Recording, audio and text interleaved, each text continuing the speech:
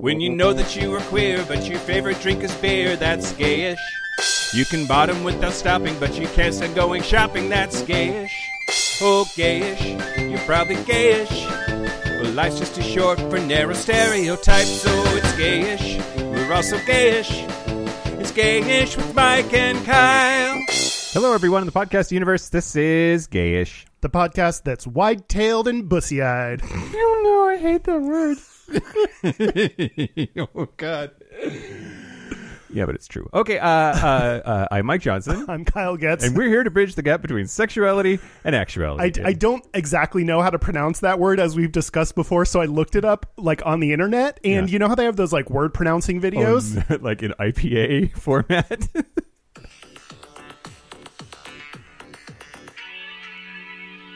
Is this the news theme? Bussy. Bussy. Bussy.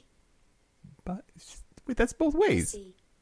I'm upset. It's like automatically generated videos, I'm pretty sure. So like no one actually says like, I want Jonathan Van Ness to be like, okay, ladies, here's how you pronounce it. Because that's what I would trust. It's all just like dumb. Anyway, but hearing automated things pronounce bussy a whole bunch was really enjoyable 5 minutes of my life. Oh, God. Anyhow. Hey, Kyle. Hey, Mike.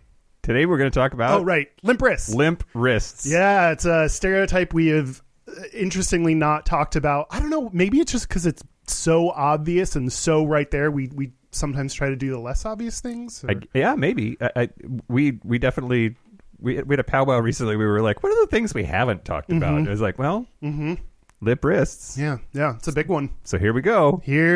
But first. Feedback. I wanted to talk about the Backwards Hat episode. And Me too. This is it, kids. We're just going to talk about Backwards Hats for the rest of the time that we have a show. Two pieces of feedback that I thought were really interesting. The first is I think easier to talk about in a way, which is that we talked about Ken Griffey Jr.'s suicide attempt and did not put a trigger warning on the episode, and just did it again. So I don't know, and. It's really interesting. I just want people to know that we're definitely, like, we've had trigger warnings on episodes before, and we will continue to in the future. And we don't really have like a strict set of policies about when we think that that's appropriate, but we're definitely talking about it as a production team and interested in what people think and what they have to say. I think that we were in the space of like, it wasn't what the whole episode was about. Yeah, I think my general take has been if the topic of the episode, we did it like I think before depression might have been our first one, like when the topic of the episode is this kind of thing, then we have you read a trigger warning in advance. If it is a casual, feels like a weird word to say, but like a one-off reference, we talk about mental health issues enough that, you know, I don't know, that depression and suicide and, you know, eating disorders or like a bunch of stuff may come up on the regular, and it may just be a mention. It sometimes is a joke, which I feel okay about as someone who deals with those things. But yeah, I don't know. Yeah, but I really want to also just, I can't say it enough.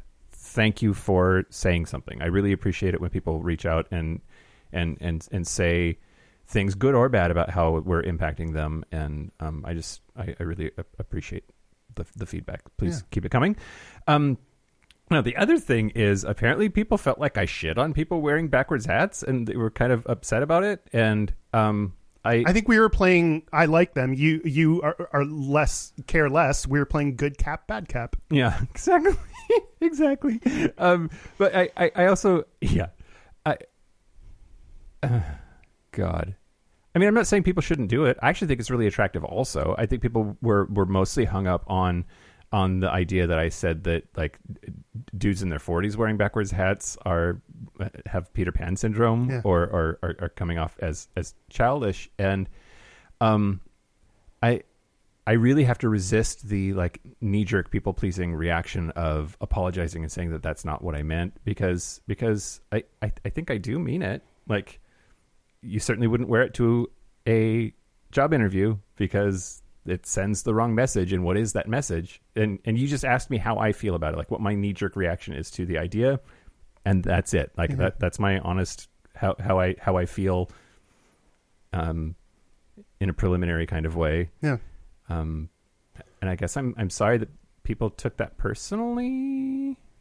I mean, I think we need, given what we talk about, we need to be able to say, like, here's what I view as the stereotype of this thing. Here's my reaction to this thing. And I don't know, similarly as kind of sex stuff that I think we've gotten better about the way we talk about it. Here's my reaction to that, or how I feel about that thing. That is not to say you can't like it or be into it or do it. So, we just need to keep balancing that. Like, my stereotype, the thing I think about when I see someone in a backwards hat is this, because that's like that is the core of what we're talking about. Like, what is your perception of the thing? So I need to know your opinion on that. And also, but we need to, I want to do it in a way that doesn't say that is the truth then. Right. That's how it is. It's, I think a lot of times I have reactions to things that I don't, in evaluating, don't like or don't want to have or don't actually believe at my core. It's just, so yeah.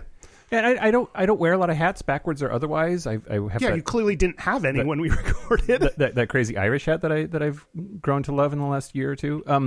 But I do wear hoodies, and as a man in his 40s, I put a hoodie on to go out to the bar. Or I mean, not these days, but like when going to a bar was a thing that people did, and I would have that thought of like, oh, this is like teenagers wear hoodies. What am I doing?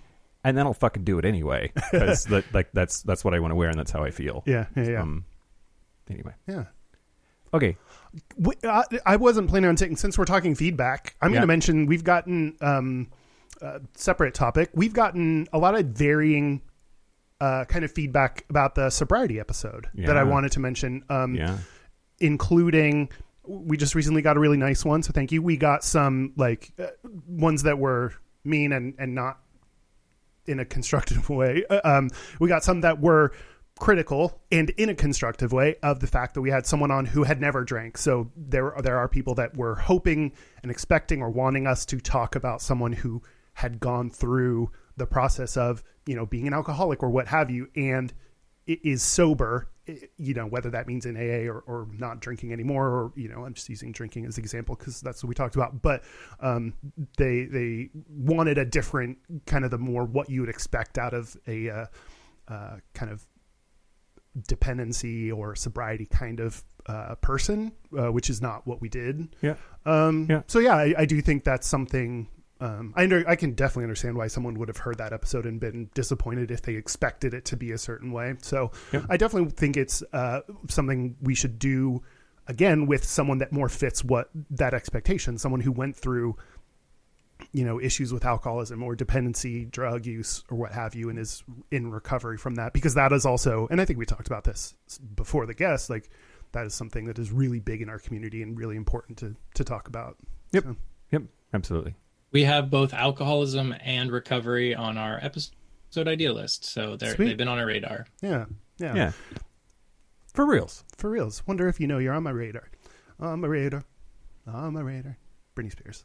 Okay, on the list. Do it. Thanks everyone for your feedback, especially when you write it in a constructive way. Yeah, and even when you don't, but try to be nice because we have feelings. Yeah. You ready for the news? Yeah. Okay.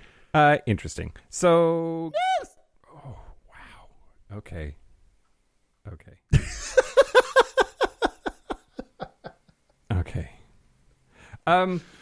So I want to talk about a book that came out that I'm super excited about. Ooh. There's a book that came out last week called 3 Men and a Baby, and it is about 3 gay dads in a relationship with each other in a throuple who were the first people in history to be all listed as fathers on their child's birth certificate in California in 2017. No way. Yes way.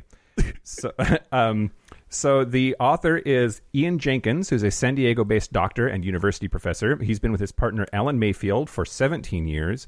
They opened up their relationship to include a third man, Jeremy Allen Hodges, 8 years ago. And the 3 men have 2 kids, their daughter Piper, who is 3, and their son Parker, who is 18 months.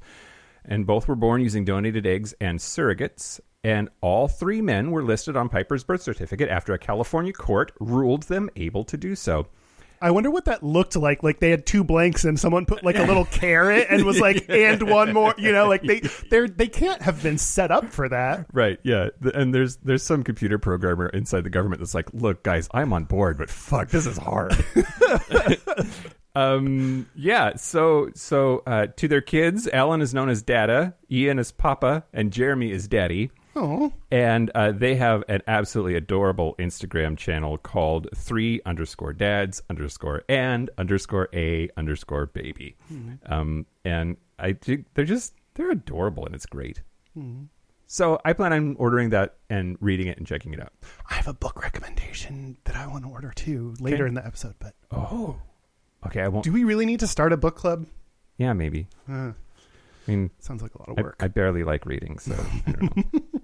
That's really awesome. That's really cool. I feel like poly or multiple or whatever relationships that go beyond 2 individuals is a new territory that I'll be really interested to see how it develops and how society accepts and morphs. Obvi, I'm soups down. Do what you want. Yeah.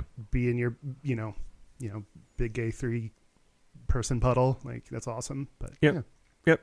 And spoiler alert, those kids are probably fine. I mean, having one additional person like to take care of them, and that's like another adult there to help raise them and give a different perspective. Like all of it seems good. Yep. It takes a village, and that village happens to all live in the same house. Yep. And want to bang each other. Yeah. Okay, great. News the next. Yeah. Okay. Yes. Okay. Every time now? I don't know. Oh, God. We'll see. I'm nervous. Okay. Rush Limbaugh is dead. Oh yeah. And I'm not pleased with myself, but I was genuinely happy when he died. And I just have had lots of really interesting conversations about that on social media. But what I want people to know is that he had a segment on his show in the late 80s and early 90s where he would play celebratory circus-like music and read the names of people who had died of AIDS because that was something to celebrate. He was an evil, horrible man who did awful things to not only our entire culture in this country, but specifically to gay people, and good riddance to bad rubbish. Fuck that guy. Fuck his dead corpse. Fuck everything he stood for. That started out a little trepidatious and ended very untrepidatious. Yeah, I'm a slippery slope, Kyle. You just got to get me lubed up a little bit, and then I just like luge all the way to the bottom. Yeah, I mean, I think we have in our culture, you're not supposed to say anything bad about dead people, and I think that's a mistake to have that kind of like, just because you died does not automatically make you okay or should make you impervious from criticism. Yeah. And I think people's initial reaction feelings I think like people are talking about, like I've been talking about more and more, like feelings are not something you control. They're things that happen to you, and they're not necessarily good or bad. They're just things that happen. And so if you're happy, like that's not something you didn't control. You didn't force yourself to feel happy. You had a reaction to the fact that someone who attacked you and your community and made your life worse now is not there to do that. So your happiness is an understandable reaction now. And, then you get to decide what to do with that. I've kind of like not just kind of stayed away because enough people were kind of talking about how terrible he was that I didn't really feel the need. I didn't have anything unique to add. So yeah, that was my kind of how I reacted to that. I mean, I think there's a couple of generational things happening there. Like he rose to prominence in conservative radio in like the mid to late 80s. And a lot of people attribute the rapid rise of pseudo news in conservative circles, like he was Fox News before Fox News was Fox News, sort of.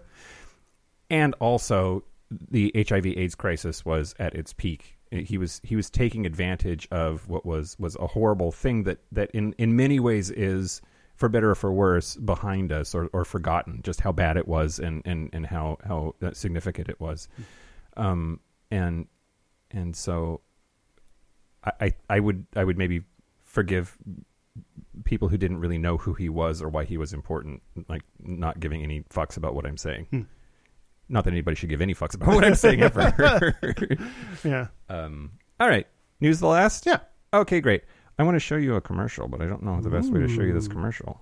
It's the Cream Egg Golden Googly. Time to celebrate 5 delicious decades. Knickers. Let loose. Bakers.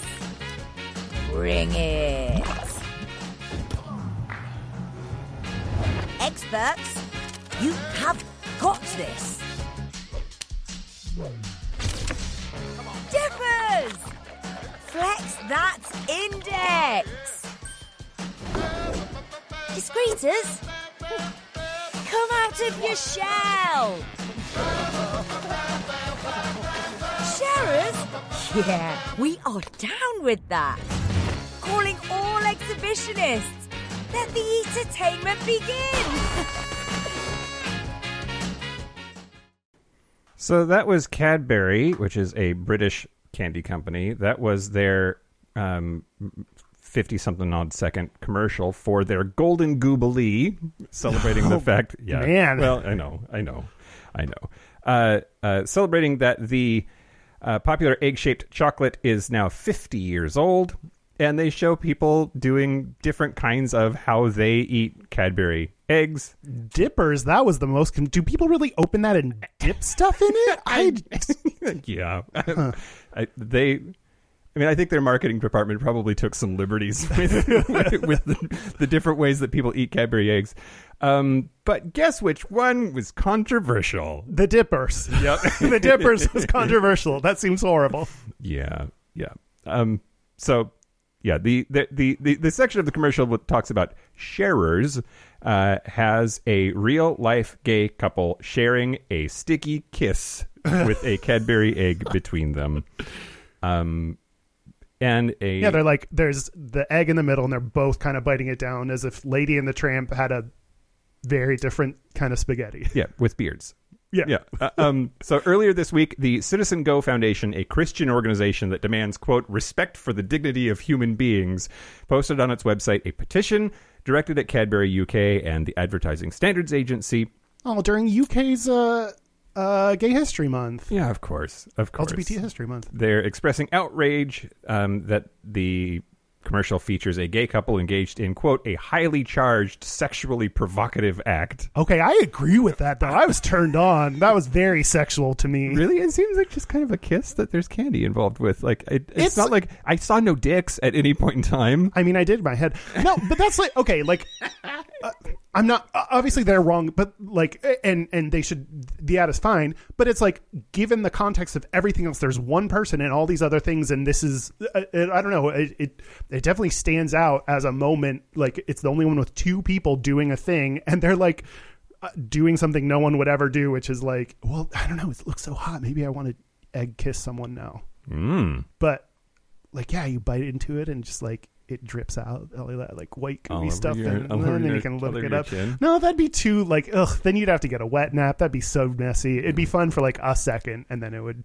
Anyway, what were we talking about? Well, so according to their petition, quote, in a show of affection, the couple uses their lips and tongue to exchange the contents of a cream egg, an image which many consumers have complained is both disgusting and off-putting. It was on-putting for me, clearly. As of Friday afternoon, day before yesterday, the petition had collected more than 27,000 signatures, asking the ASA to withdraw the advertisement straight away. What was ASA's response? Yeah. So I don't think that the agency, the standards agency, has released a statement at all. However, Cadbury, which was founded in 1824, said, quote, Cadbury has always been a progressive brand that spreads a message of inclusion, whether it is through its products or brand campaigns. We are proud of our Golden Goobly advert, which celebrates the many ways that everyone can enjoy a Cadbury cream egg. And to illustrate this and showcase our joy, our products bring, a clip of a real-life couple sharing a Cadbury cream egg was included in the advert. And it's just... I don't know. I think you already told me about this before. Like, I already knew about this, and I thought we talked about this on the show before. So Cadbury, the company, has come up a couple of times on the show before. But I thought specifically around the egg thing. I thought we had talked about that. Maybe we did. That's the news. Awesome. Well, if you want to share an egg with us in a metaphorical sense, then go to Patreon. Patreon, you can go support us, help us make more high quality content in transitions like this one. And I want to thank the Patreon members that have recently supported us: Austin Upton, Casey A. Gold, who's way better than Casey A. Silver, Alan Thomason, and as they sent me an email that said, I know Kyle won't remember this, but it is Miji Lutcher. Miji rhymes with Fiji, and Lutcher rhymes with butcher. So, suck it, Miji. Great. If you want to support us, go to patreon.com/gayish podcast. Yeah, and we'll buy eggs with it. And we'll buy eggs with it for ourselves for sexual purposes that you won't be involved in. You want to talk about limp wrists? Yeah, let's talk about limp wrists. Let's talk about. Are you going to talk about the history? Should you go first? Of course, I'm going to talk about the history. Right. Do you know me? I mean, I actually got to an article where it started talking about like some of the background or something about Roman Empire. I don't know, something, and I stopped reading because I was like, I bet Mike's going to talk about this. Yeah, absolutely. All right, why don't you go for it? I mean, you just covered it all. It's the Romans. Here we go. Next segment. Okay. Yeah. So the. What we're trying to get at is where did limp wrist, like where did that idea come from, or how does it start? So right? maybe we should start with, like, in case people don't know, that being limp-wristed, being a limp-wristed faggot is like that's the phrase, right? Like that having weak or limp wrists is a sign of homosexuality, specifically gay men. Yeah. And I mean, it's enough of a thing.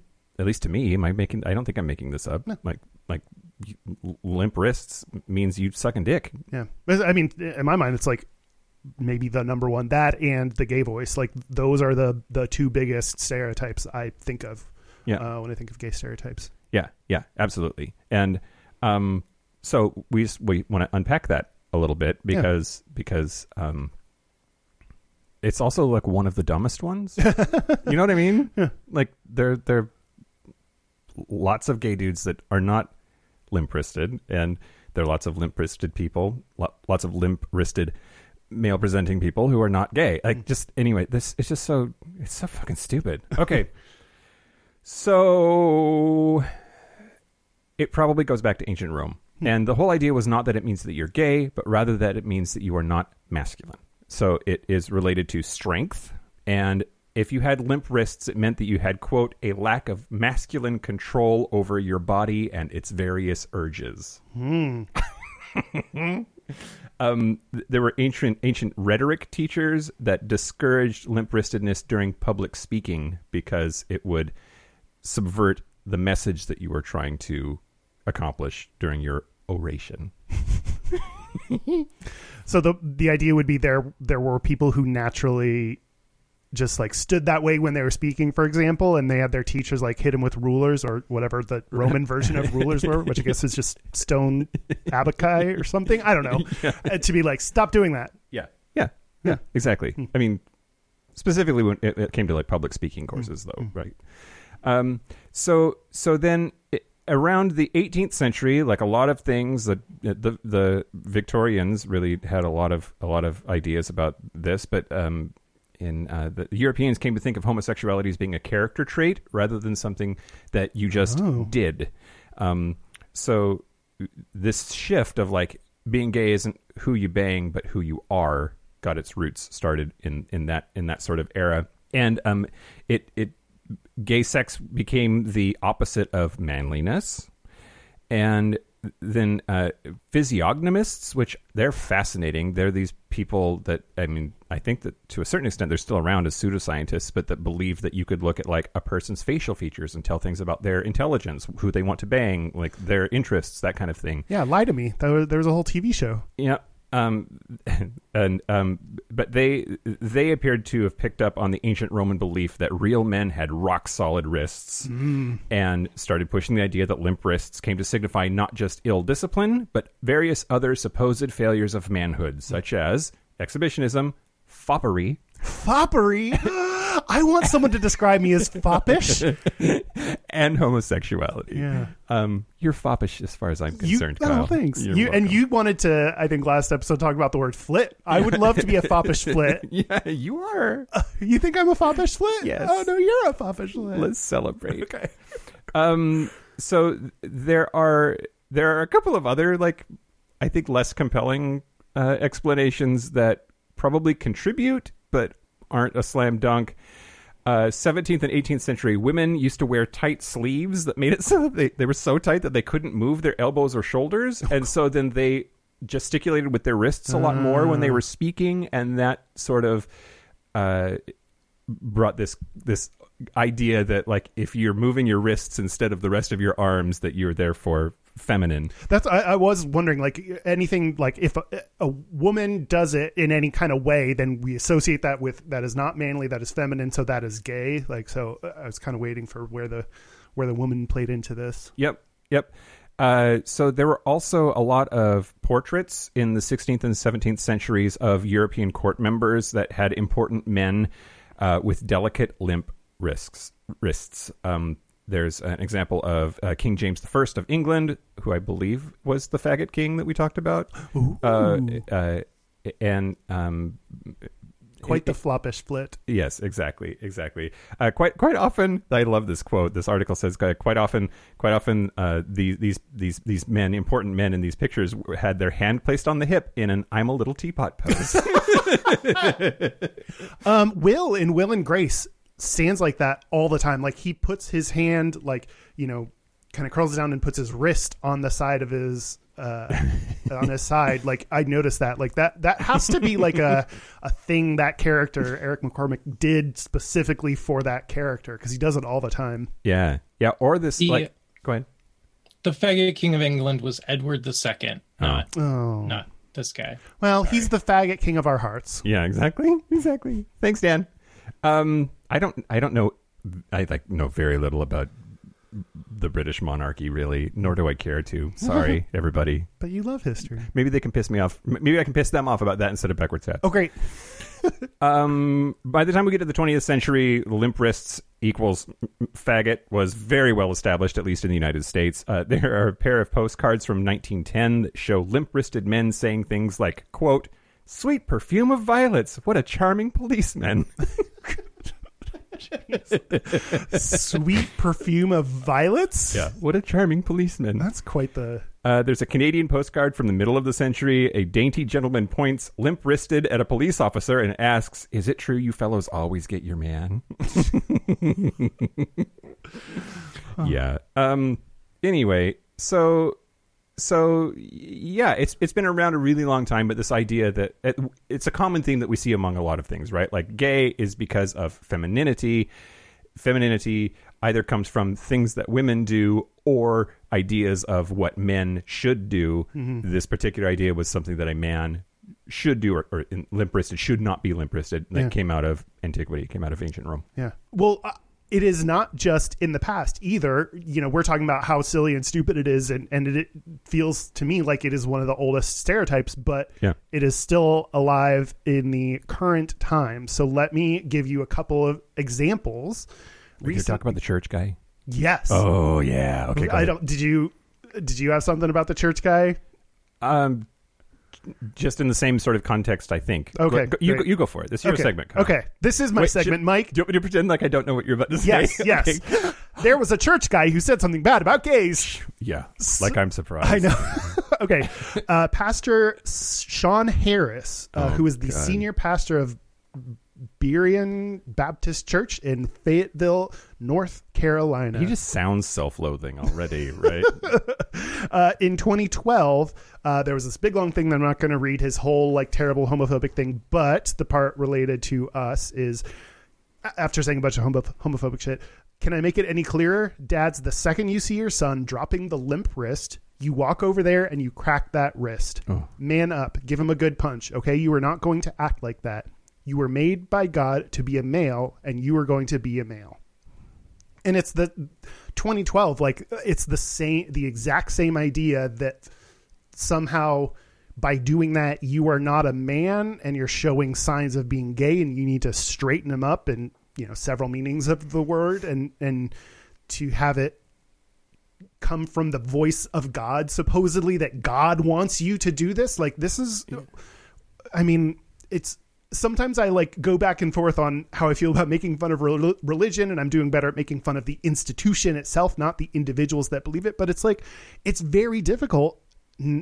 Just like Republicans, it's very difficult to look at the body of work that they have and not trash on it. Cause like this is not a rarity. This is not an uncommon thing.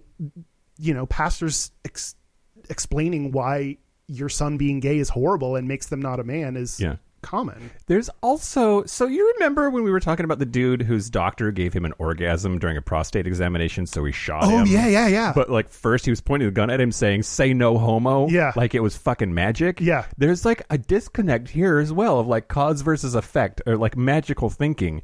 If your son being gay gives him a limp wrist, breaking his wrist is not going to make him straight. Yeah. What the, like, the limp wrist is not magic. It's not making the dicks go in his mouth. Yeah. Like, why would you think that, like, correcting that is going to somehow fix this fundamental thing? Well, I mean, like, it goes to the people that still think that that being gay is either a choice or something you were trained to do. And so they can, there was this, I wish, maybe I should find it. A tweet someone, that's been like circulating on social media where someone was like, my dad, you know, suspected I was gay, so he made me go out and chop down trees and chop wood to try to make me more of a man. Like, joke's on you, Dad. Now I suck dicks and can chop wood. Like I think there are people that still believe that they can have that kind of effect, and it does not surprise me that that's tied into corporal punishment. People who believe that is a solution for things. Yeah. And whether it's common or not, for any institution, for any person representing the leadership of an institution that says go and physically injure children as a corrective measure for anything, it's despicable and it's disgusting, and I hope they end up with Rush Limbaugh. That was fun. Okay, another example in media. I have two other ones that are a little bit different. So now I want to play for you a clip from Modern Family. Oh. They offered me a bouquet, Mitchell. Which you accepted. Why can't you ever take my side? They think of me as a woman. Cam, no, come on. We're just a new type of family. You know, they don't have the right vocabulary for us yet. They need one of us to be the mom. So why does it have to be me? Do I wear a dress? Well, that's a nightshirt. It's kind of satiny. What are you saying? Come on, you know. No, I don't know. All right, if I'm thinking about it, of the two of us, if I had to pick, I might say that you're slightly mommer. Excuse me, can you throw that ball? Can I throw a ball? You don't think I can throw a ball? No. What he said. No, apparently this gentleman doesn't think I can throw a ball. Well, that's not what he said. You don't think I can throw a ball? Well, let's find out. Oh, God, he looks old. Oh, sorry. Hands. Sorry. There you go. So I watched Modern Family in its initial seasons. I kind of tapered off somewhere along there, but I remember that scene from when I watched it, and specifically at the very end, what you're hearing is Cam starts to run, the one that is accused of being more feminine. He starts to run, and his wrists are bent, and he's running in what people would consider a girlish way, or they're like up not and masculine. floppy. Yeah, they're up and floppy, like a semi-hard dick. Yeah. And Mitchell says to him, hands, so that he can fix his hands when he runs and not look so feminine. And this is one of those times, like, it's the conversation they're having around, like, your family thinks that I'm the more feminine one. And then like Mitchell explaining to him, like, you kind of are more feminine. Like, that feels like a realistic conversation. Like that was, I think, interesting. Then he threw the ball and threw it very well, which is like not what you would expect out of the more feminine one. So I like that. Took out a bicyclist because inflicting harm is manly. Yeah, that's true. That is true. But it's really interesting. I thought that he told him to fix his hands when he ran to make it. And it's this weird thing where it's like, I laughed during that scene and I think it's funny. Then the other times I'm like, this kind of does represent that gays have this ingrained in us of what we should be as well. And Mitchell's trying to make him less feminine and trying to help him watch out for, his limp wrist. Yeah. Yeah. And then congratulates him or admonishes him. Is that the right word? Yeah. When he succeeds at it, right? He's like, oh, okay. Yeah. Well, yeah. There you go. Yeah. You did it. You fixed it. Yeah. Well, that's the opposite of admonish. Yeah. I realized it after I said it, but we'll go with it. Okay. I don't even know if we have time to unpack this, but what about the fact that actor is straight? I think it's problematic that they would have him fag out like that.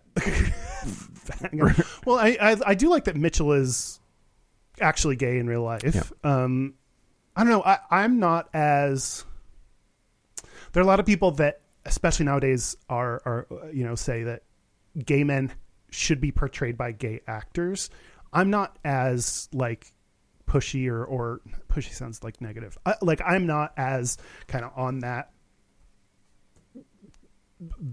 train of thought as other people. I think there's a lot of extra work that straight actors would have to do to make sure they're not portraying a stereotype. I mean, the recent thing that comes to mind is Prom that James Corden plays a gay guy and got nominated for stuff, and every gay person's like, really?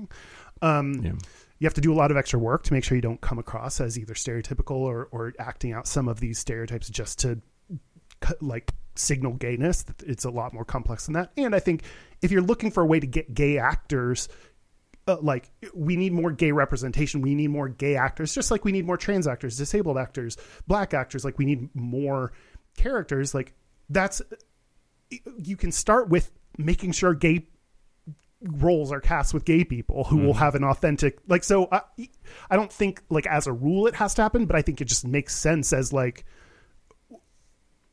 where you should go to make sure the role is not being played, really shittily. Yeah. Right.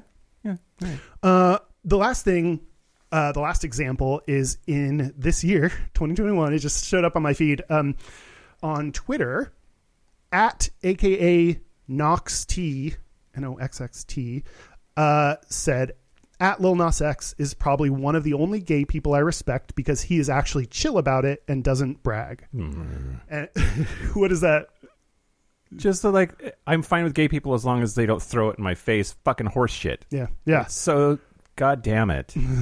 At Lil Nas X said, retweeted this, quote tweeted this, and said, "Yeah, y'all got to stop saying this. I am gay as ASF as fuck, a fag, a queer, a sissy, if you will." Mm-hmm. And to me, this feels like these three examples. I feel like are kind of the trend that I see of. Straight people say it's bad to have a limp wrist and act gay. Gay people internalize that and learn they need to do that too to fit in. And we are now breaking ourselves of those habits and saying, no, you shouldn't just respect me because I seem straight. You shouldn't respect me because I don't talk about gay stuff so I don't make you uncomfortable. I am allowed to be as gay as out. I'm allowed to have a limp wrist. I'm allowed to have a lisp. I'm allowed to, wear nail polish.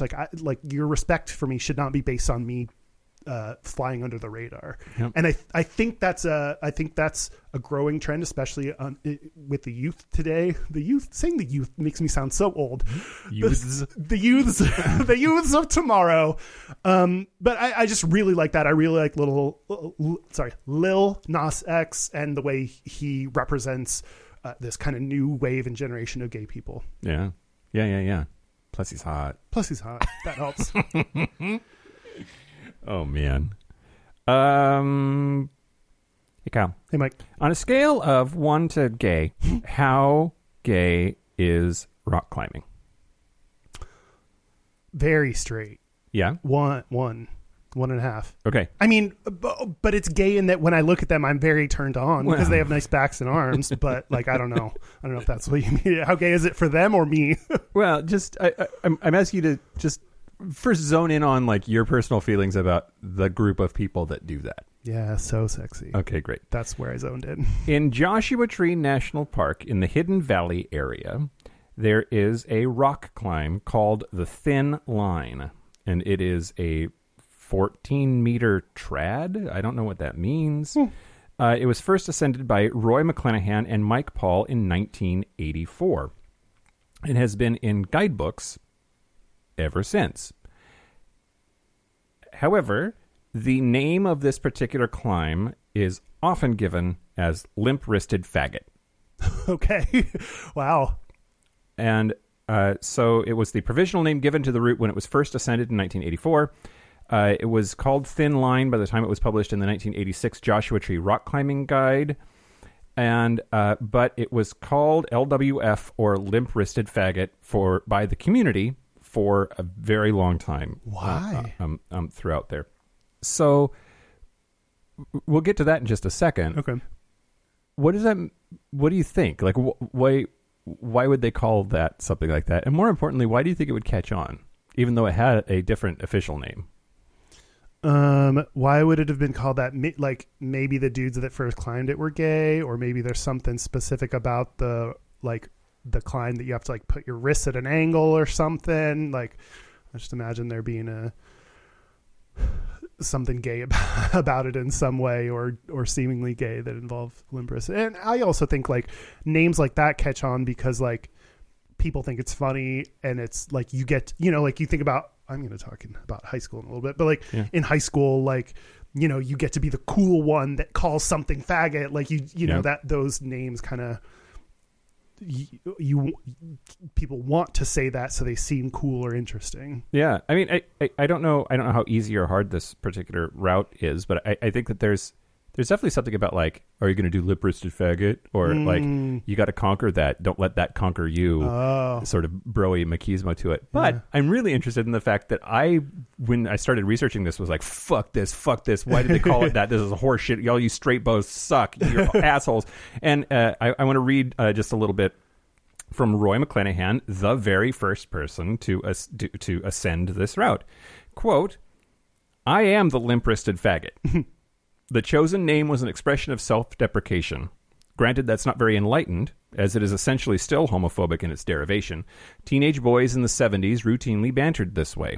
We were all homophobes, even if we didn't actually judge homosexuals themselves. At age 23, when I did the route, I was just beginning to come out of this. It's just how we talked and acted. We were silly, ridiculous, and yes, often hurtful. Counterculture angst and all of that fun stuff." In the spring of 1984, at the time of the first ascent, I was coming off of a frostbite injury to my fingers, and it was a route I thought I should have been able to flash. I think that just means go up fast. Makes sense. On sight. I couldn't. I wound up top roping it. I was very angry that I had let myself get injured so fundamentally as a climber and so early in life, pursuing what was to be and would become my life's work. Corny but true. I completed the original top rope of Limp-Wristed Faggot with Michael Paul. He said, quote, "Whoa, Limp-Wristed Faggot, that's an edgy route name." And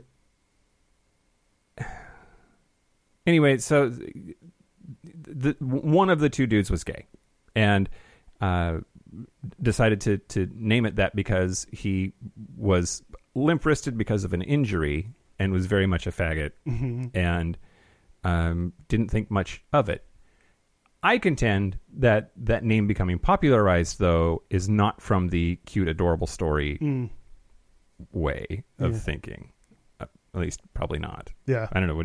Am I? No, that would make sense. Like the origin story of why it's called that maybe didn't translate. It was just everyone like, ha ha. Yeah. I mean, I think it's interesting. It's he also says in here, not long after I named that route, a young woman whom I respected very much said to me, quote, "You should be careful how you talk about homosexuals, Roy. You never know who might be one."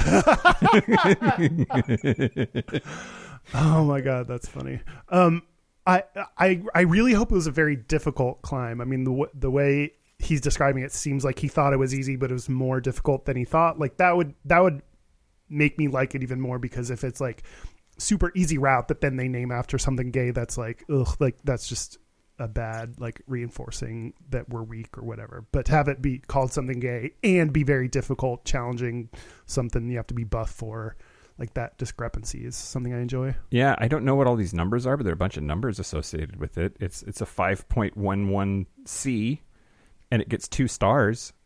That's not 0 stars. Is that like Michelin rating? Out of 3, and only one limp-wristed faggot in the world has gotten that? I guess. Okay. I guess. Isn't your mom a 5.1C? I think so. Yeah.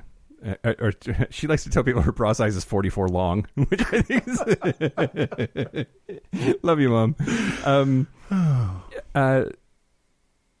It's interesting because apparently there's this culture of like, you climbed it, you name it, that is part of the culture there, and a lot of people have pushed back on changing it or trying to eliminate that name because of censorship, which that also really like rubs me the wrong way. Like you're mad you can't say the N-word anymore or something. Yeah.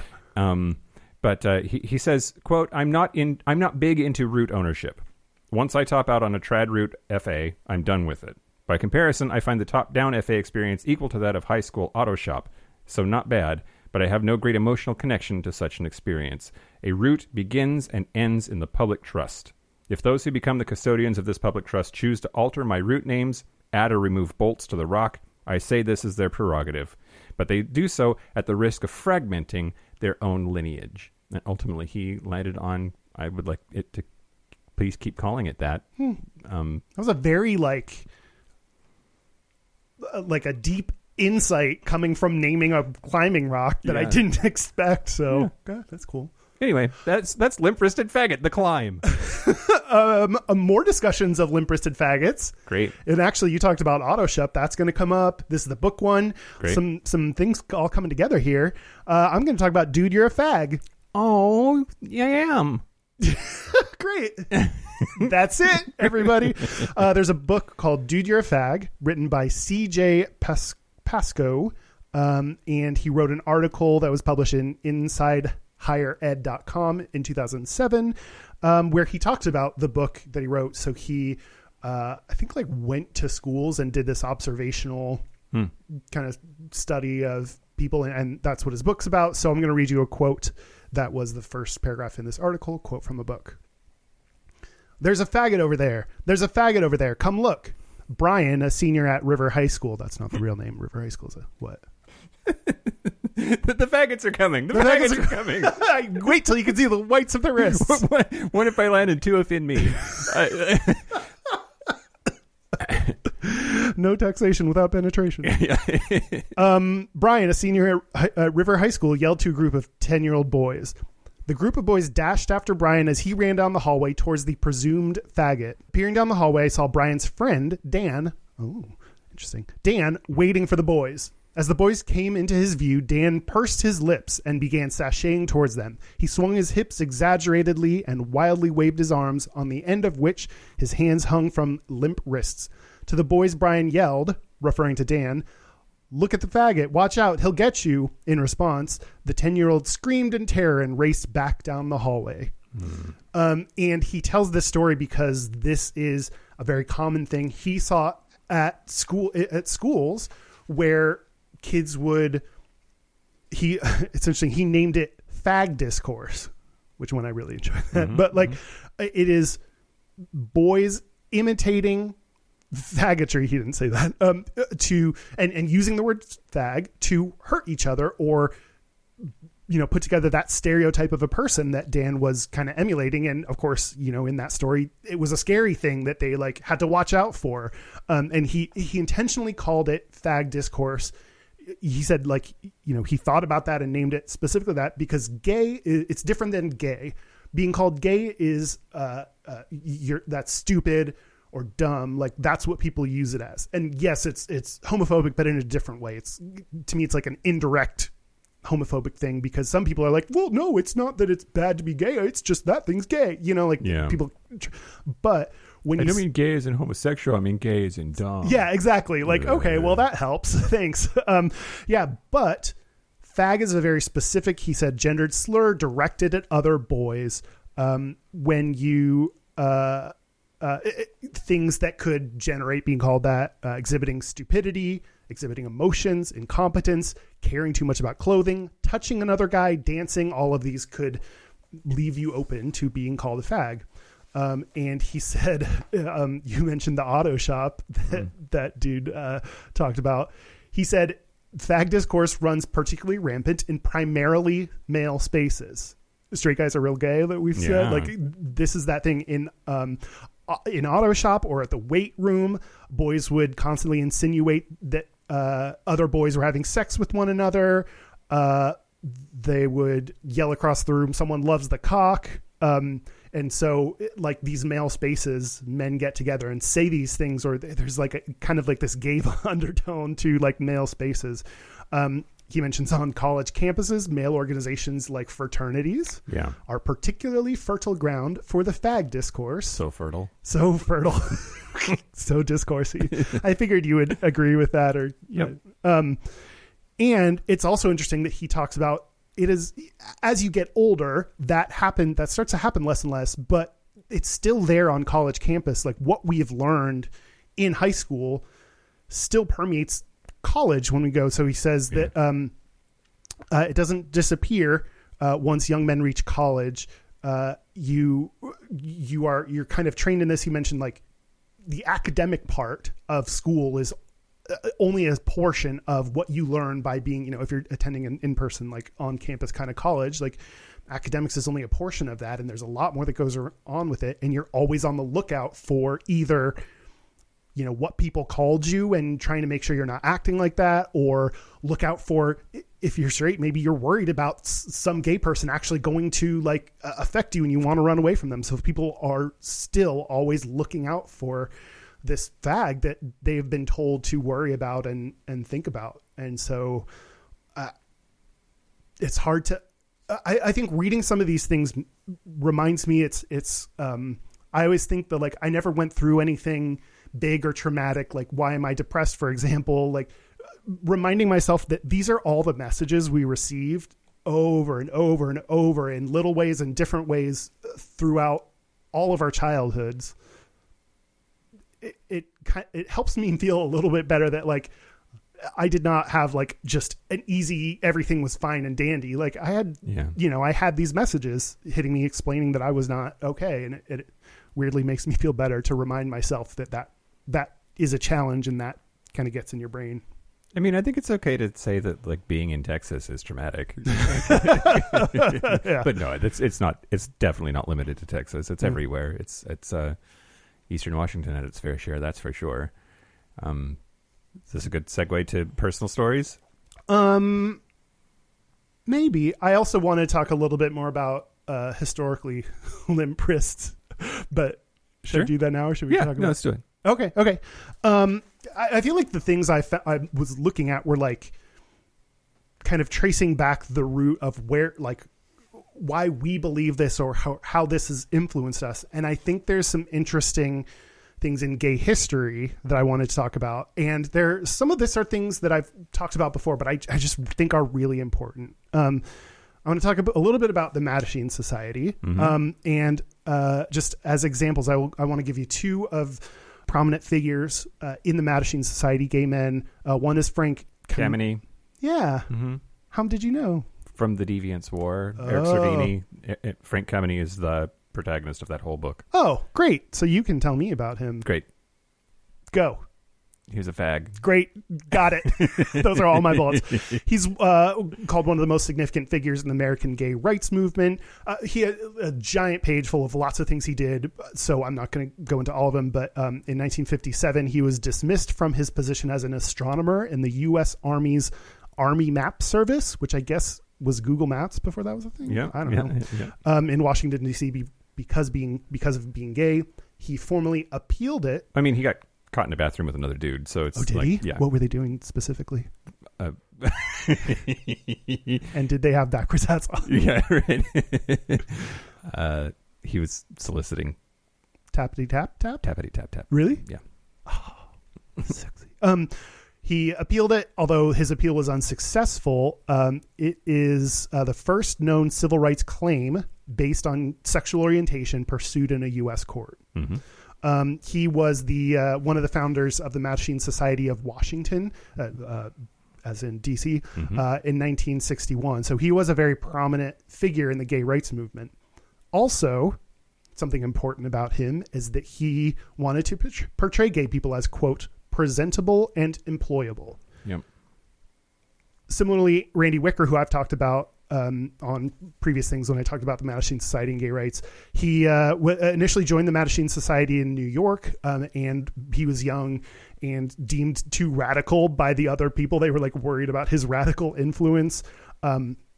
One of his, he's also a really prominent figure in gay rights. When there was a New York City radio broadcast of a panel of psychiatrists who essentially said like shitty things about like gay people are sick and, you know, whatever shitty stuff they believed back in those days, Wicker pursued the station manager and asked him to put other openly gay people on the air to rap about their lives. I think that was just talk. I don't think my name is Wicker and I'm here to say I'm so gay and it's totally okay. Go Randy. Go Randy.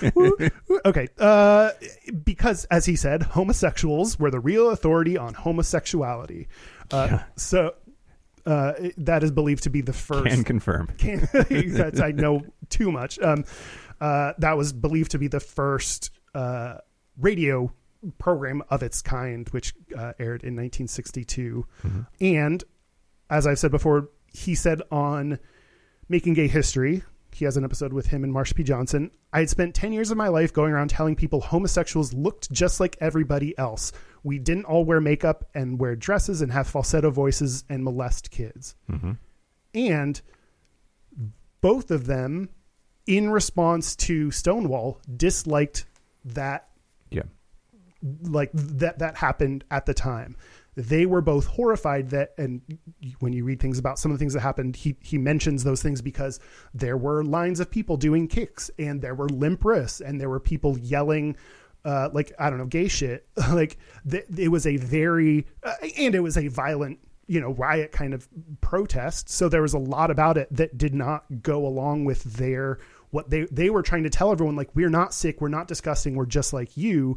And so to have people be that kind of flamboyant and out was not what they wanted or planned or thought was right. Yeah. Yeah. So they didn't like Stonewall at the time. After that, the Mattachine Society kind of fractured into the Gay Liberation Front, which was an organization that was more radical, had anarchist methods. They supported other other liberation groups like the Black Panthers. Yeah. Yeah. Some people didn't like that, so they started the Gay Activist Alliance. They wanted it to just focus on gay and lesbian issues, not anything else. The leadership was largely gay white men. Yeah. And that's where, like, the reason that I think this is so important for gay history is just, at least, you know, there are people that know far more than me. From what I've seen, it's like, this represents that fracture of gay men that are just saying, I'm going to try to fit in and look like everyone else. And that's what we need to be aiming to do. We need to show everyone we're just like them. And that ties into, you know, why issues of trans issues, people of color, Black people, like why we pulled away from them, because to look acceptable, you had to have a certain look, and that's being a gay cis white dude. Yeah. Yeah. And people started running with that, and tried to focus on just their rights and no one else's, in spite of how influential all those members were in all these protests that happened before. Yeah. And I think like that is just what I think people need to know about that is when you say things like, oh, well, I respect you because you don't seem too gay, or I'm fine with protests, but like you shouldn't cause any kind of destruction. Like, you're echoing these voices of people that think that you need to assimilate, fit in, look like everyone else in order to move your rights forward. And that can be very damaging. Yeah. I want to show a broad array of people, including people that look like people that you wouldn't expect to be gay because they act like you would think a straight person is. I think that's valuable to show that there's all these kind of gay people, but also you need gay people that have limp wrists and have, falsetto voices, and that needs to be okay too, because those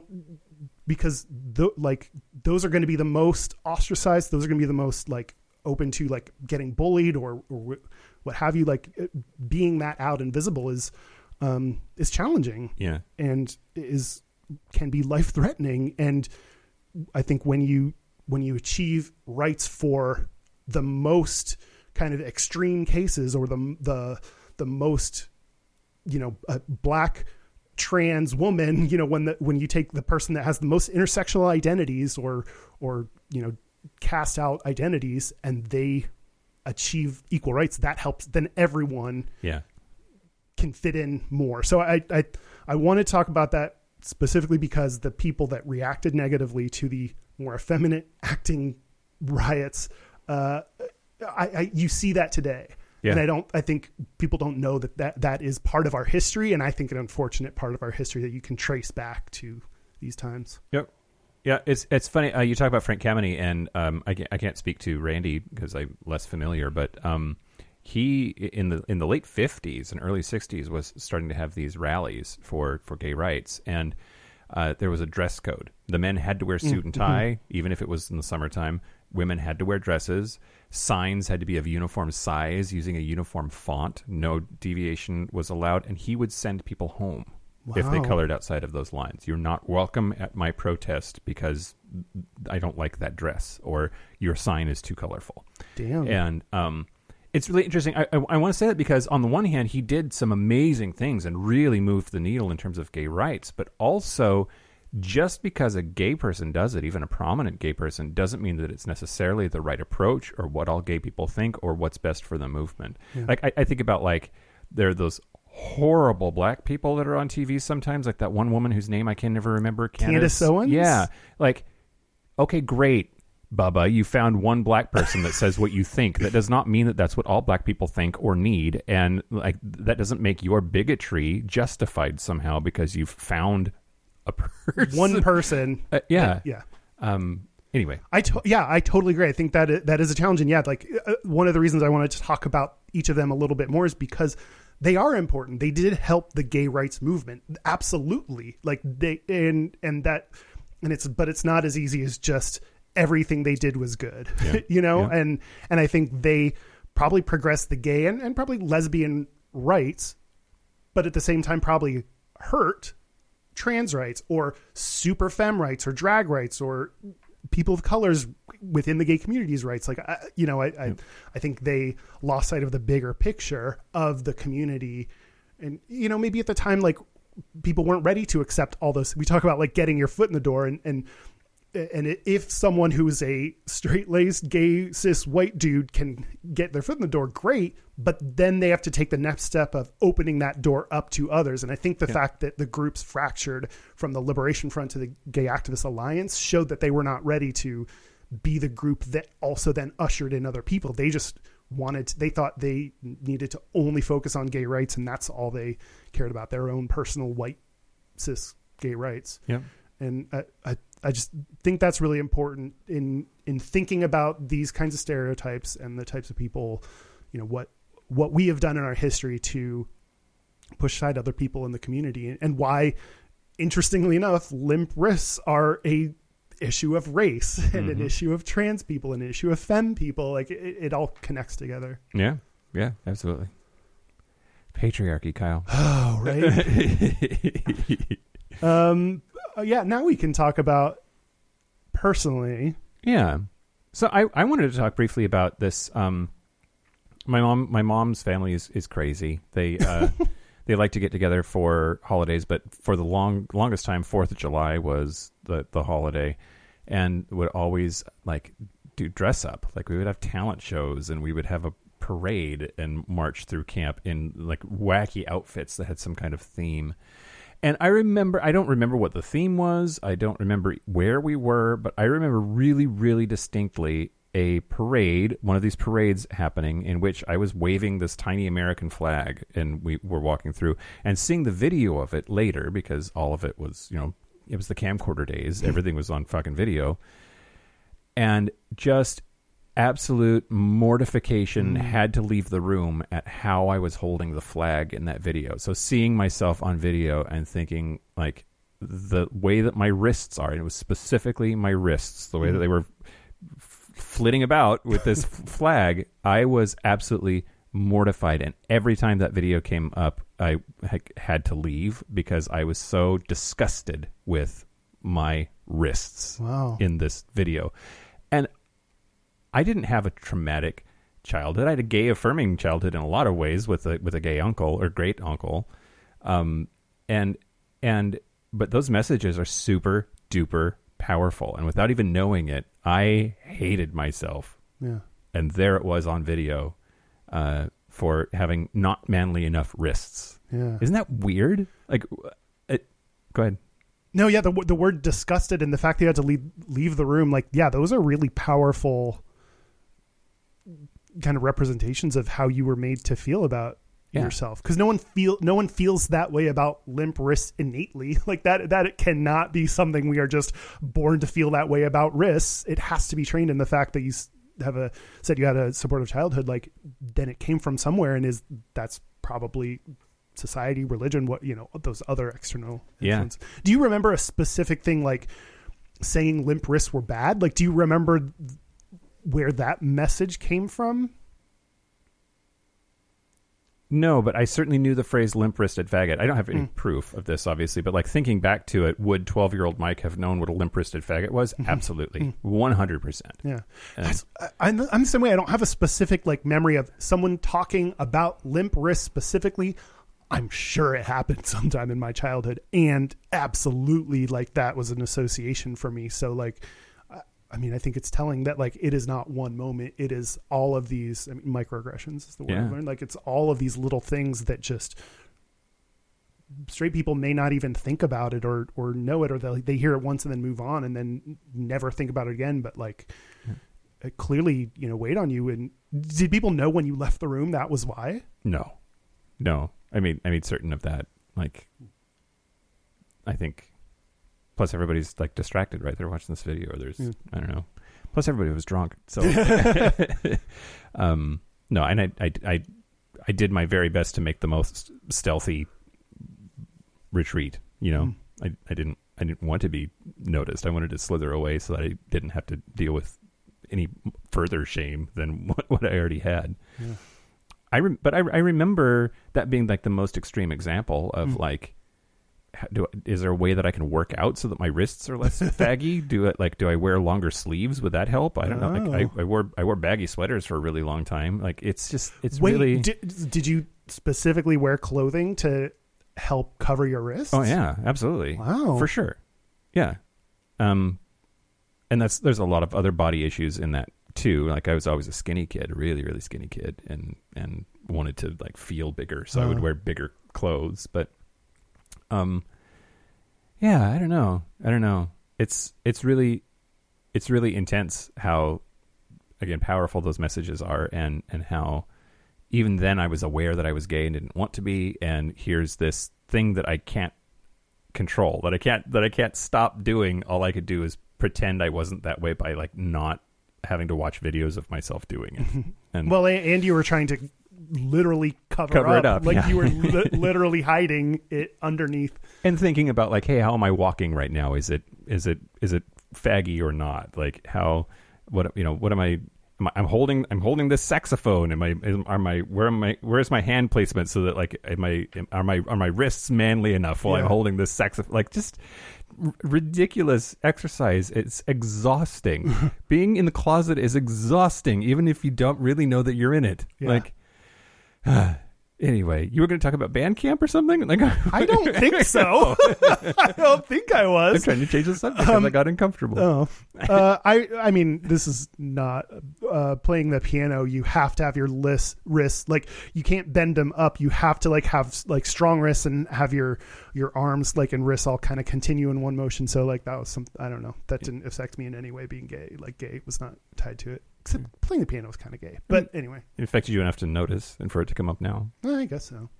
I can't think of a specific, what I did want to mention, I can't think of a specific wrist example, but I very vividly remember when I first came out, my brother said something to the effect of, you don't have to act any different or do anything differently now that you're gay. I forget how he exactly said it, but the point being, you don't have to, like, what he had seen of people being gay was this certain stereotype, and he wanted to make sure I knew I didn't have to be that. Oh, wow. And that's a mindfuck. Yeah. It's, and I think that is representative of not just what outsiders think or believe, but I think gay people, when they first come out, a lot of them have this kind of feeling of like, well, I'm going to be a different kind of gay person. I'm not going to give into those things, and I'm just going to keep being me. And I think that comes from what you're talking about, this like not realizing how much they've trained themselves to act a certain way. Yeah. And I think when from an outsider or even a straight person seeing someone come out and then act different, what they think is, oh, you became gay and now you changed. Yeah. Instead of realizing the person you were before was the mask and the shield that you had up, and you're removing some of those pieces and being more natural. Yeah. And that's something you can't, like, you have to be in our heads to understand. And even as it's happening for us, like, it's hard to understand what's real about us and what was a facade. So like, I just very distinctly remember that from my brother. And I feel like recently, I don't know, just seeing people that are new to coming out, I don't know, it's just a consistent thing that I see of people saying like, well, I'm not going to be like that, or I'm not going to change, or and it's part of this built in, I think, Frank and Randy had this affect them. Like, we were just trained to be a certain way, and we believe that we have to be that way, and it affects us and how we act. It's so much of therapy, at least for me, has been what is real. Like, I've been out for 12 years and I'm still trying to figure out what of this person that I am that's been cobbled together was a fabrication in order to survive the closet, and what of it is just indeed who I am. I'm sorry, was that a fabrication? Yeah. Same. And when you think of like how much time you spent in your formative younger years training yourself, maybe inadvertently, to be a certain way, it makes sense. And of course it takes a lot of time to unlearn that. And I'm exactly the same in like just trying to figure out what's real and not. And that's such a difficult thing of like, I've said it before, like ask my therapist teaching me to ask the question, like, what do I want? Yeah. Like just learning that, I think and I think particularly being gay, like, it has never been about what I want. It's been about what everyone else thinks I should look like or do. So like that question, I think that's why it really hit home. What do I want? And backwards hats and dicks. Therapy done. That's all I need. Start a new kind of bro therapy. Oh, yeah. We'll get through it together. All right. Yeah. Okay. Limp wrists and all. Yeah. Hey, speaking of Limp Wrists, fucking Dan's going to talk about Limp Wrists, the band. Yeah. And he said he's going to cry, so you have that to look forward to. So if you're not on Patreon, join just so you can hear that. Now, Dan, you have to. Now it's a required. I know. It's likely. I didn't get a lot of sleep last night, so I think I'm like on an emotional precipice already because I'm tired because of stupid World of Warcraft and its addictive behavior. Oh. Anyway. More about Limp Wrists in the Patreon segment. Great. I'm already into it. If that doesn't convince you to sign up, nothing will, except for maybe the 40 plus hours of content that we have available to you and the knowledge that you can support us in recording distant, remote things like this. All right. Okay. Should we take a break? Yeah, let's on that. On that uplifting note. Yeah, let's take a break. All right. I have a limp wrist. I'm going to go get a hammer. Oh. Dan's face is correct. To hit your hand so it's not... I think that's what he meant. I'm so confused. Licorice wrist. This is the part where Mike and Kyle take a break. What's going on? So too. Union moved. Oh. Or is moving. I was never. They're in the process. I mean, they were barely there for a while, and then it burnt down, and then they reopened it, and then the COVID happened. Like, maybe that place is haunted. Oh my God, a haunted house themed gay bar. Ooh, nope. No. Down. Nope. No. Okay. Nope. Great. Won't do it. You won't go? Won't go. Can't go. Okay. Now I'm definitely going to open it. Okay. You have fun with that. I'll be over here. Are we ready? Yeah. Are we back? Oh, we're back. We're back. We're going to do our gayest and straightest. We're going to do our gayest and straightest. But first, I have an announcement. Okay. Okay, great. All right, everybody, you're going to get your way now. We're going to have a contest. Oh, that's right. That's right. We're going to have a contest. We are announcing on this episode that you are hearing right now. You are presently engaged in listening to a gayish news theme contest. So what I want you to do is come up with a idea for a news theme song. It needs to be 10 seconds or less, and you need to email it to us at gayishpodcast@gmail.com. Entries are going to be accepted from March the 1st until March the 22nd. I mean, not just the idea, you're sending the actual audio itself. Send the actual audio itself. And we will announce the winner on our anniversary show, which is going to be Thursday, April the 8th. We're turning 4 soon. So it has to be completely original work or sufficiently different that it's clearly parody. And Kyle and I will decide if it counts or not. There are a bunch of rules that I will post to the website, gayishpodcast.com/rules. Sure, we can make that. Yep. And the winner is going to get a piece of gayish merch and $100. Ooh. Yeah. So cash money, which also means that then we own the song and can do whatever we want to with it. Oh, yeah. It's ours. I mean, at this point, hopefully, anything you send or give to us is property of us. Yep. and we now have it. But yeah. Yep. So get to thinking, kids. Yeah. Get to recording and get to sending them in. We've had more and more people just send in either ideas or songs themselves. So that's you were already doing it. So now this is just formalizing it. So send it to us and put something like news theme in the title, in the subject line, so we know what it is and we see it. I will also add, if it's real super good, like you know what you're doing and it's great, we might just use it. Or if it's like kind of a half-baked idea but you think it's interesting, then maybe I'll re-record it. So just it depends on what kind of submissions we get. Yeah. Or maybe we'll do nothing with it and just enjoy it and play some and give you money. Yep. There you go. Listener contest. 4th birthday coming up. It's going to be exciting. Which I already said some of the contact information, but our website is gayishpodcast.com. We are at Gayish Podcast on Instagram, YouTube, Facebook, Twitter, and Bandcamp. Nope. Yep.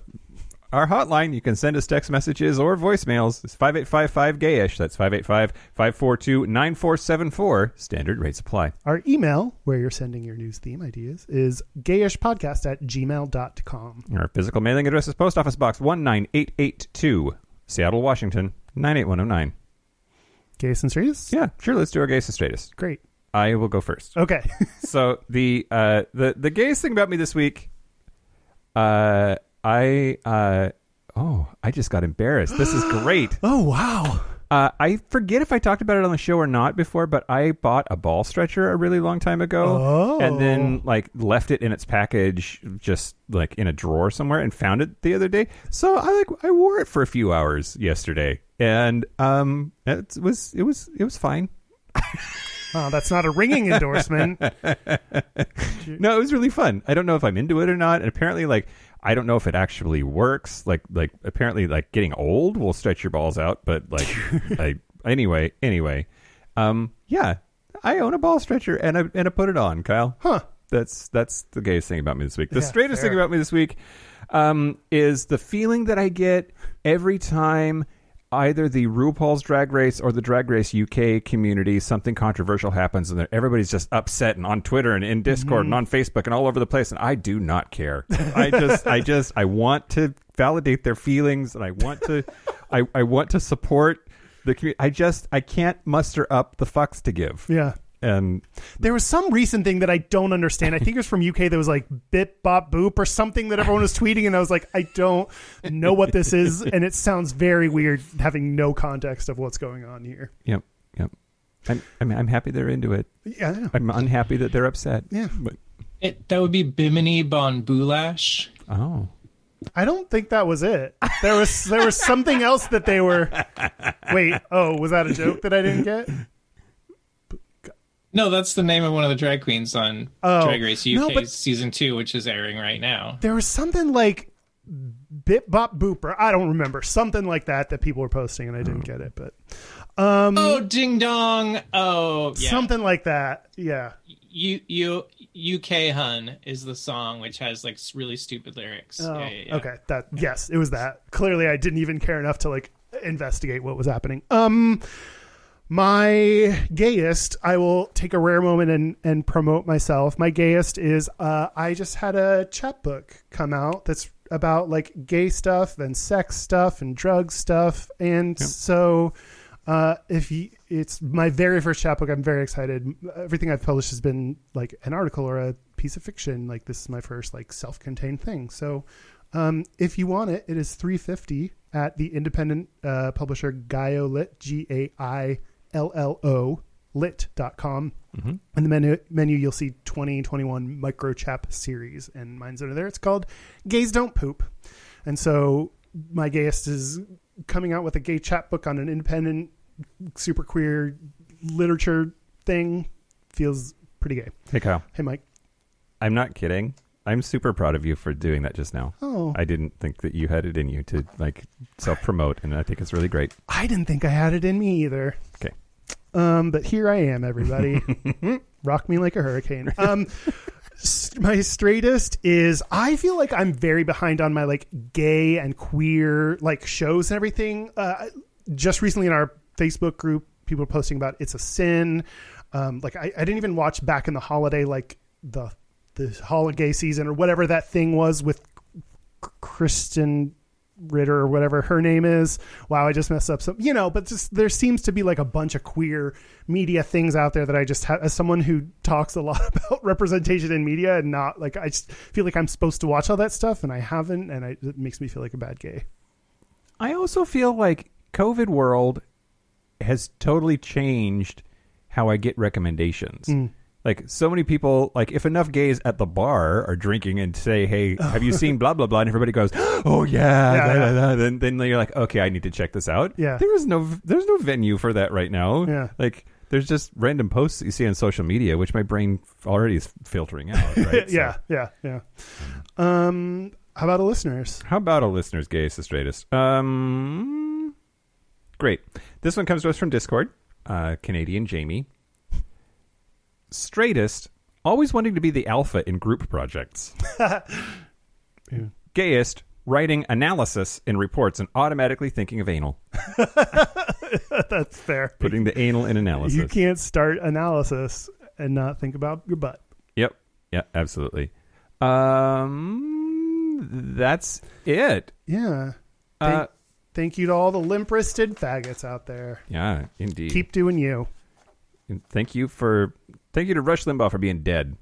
Great. And thank you to our super gap bridgers who are at our highest tier and have been supporting us for at least a year. Christopher Farrell, Tipsy McStumbles, Chris Kachtorian, Jerome York, and Cian Hazen. We really appreciate you. We do appreciate you. That's it. This has been Gayish from the Chris Kachtorian studio. I'm Mike Johnson. I'm Kyle Getz. Until next week, be butch, be fabulous, be you.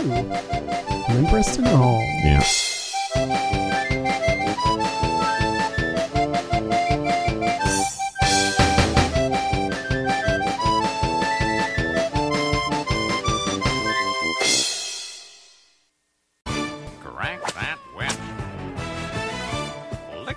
Whip.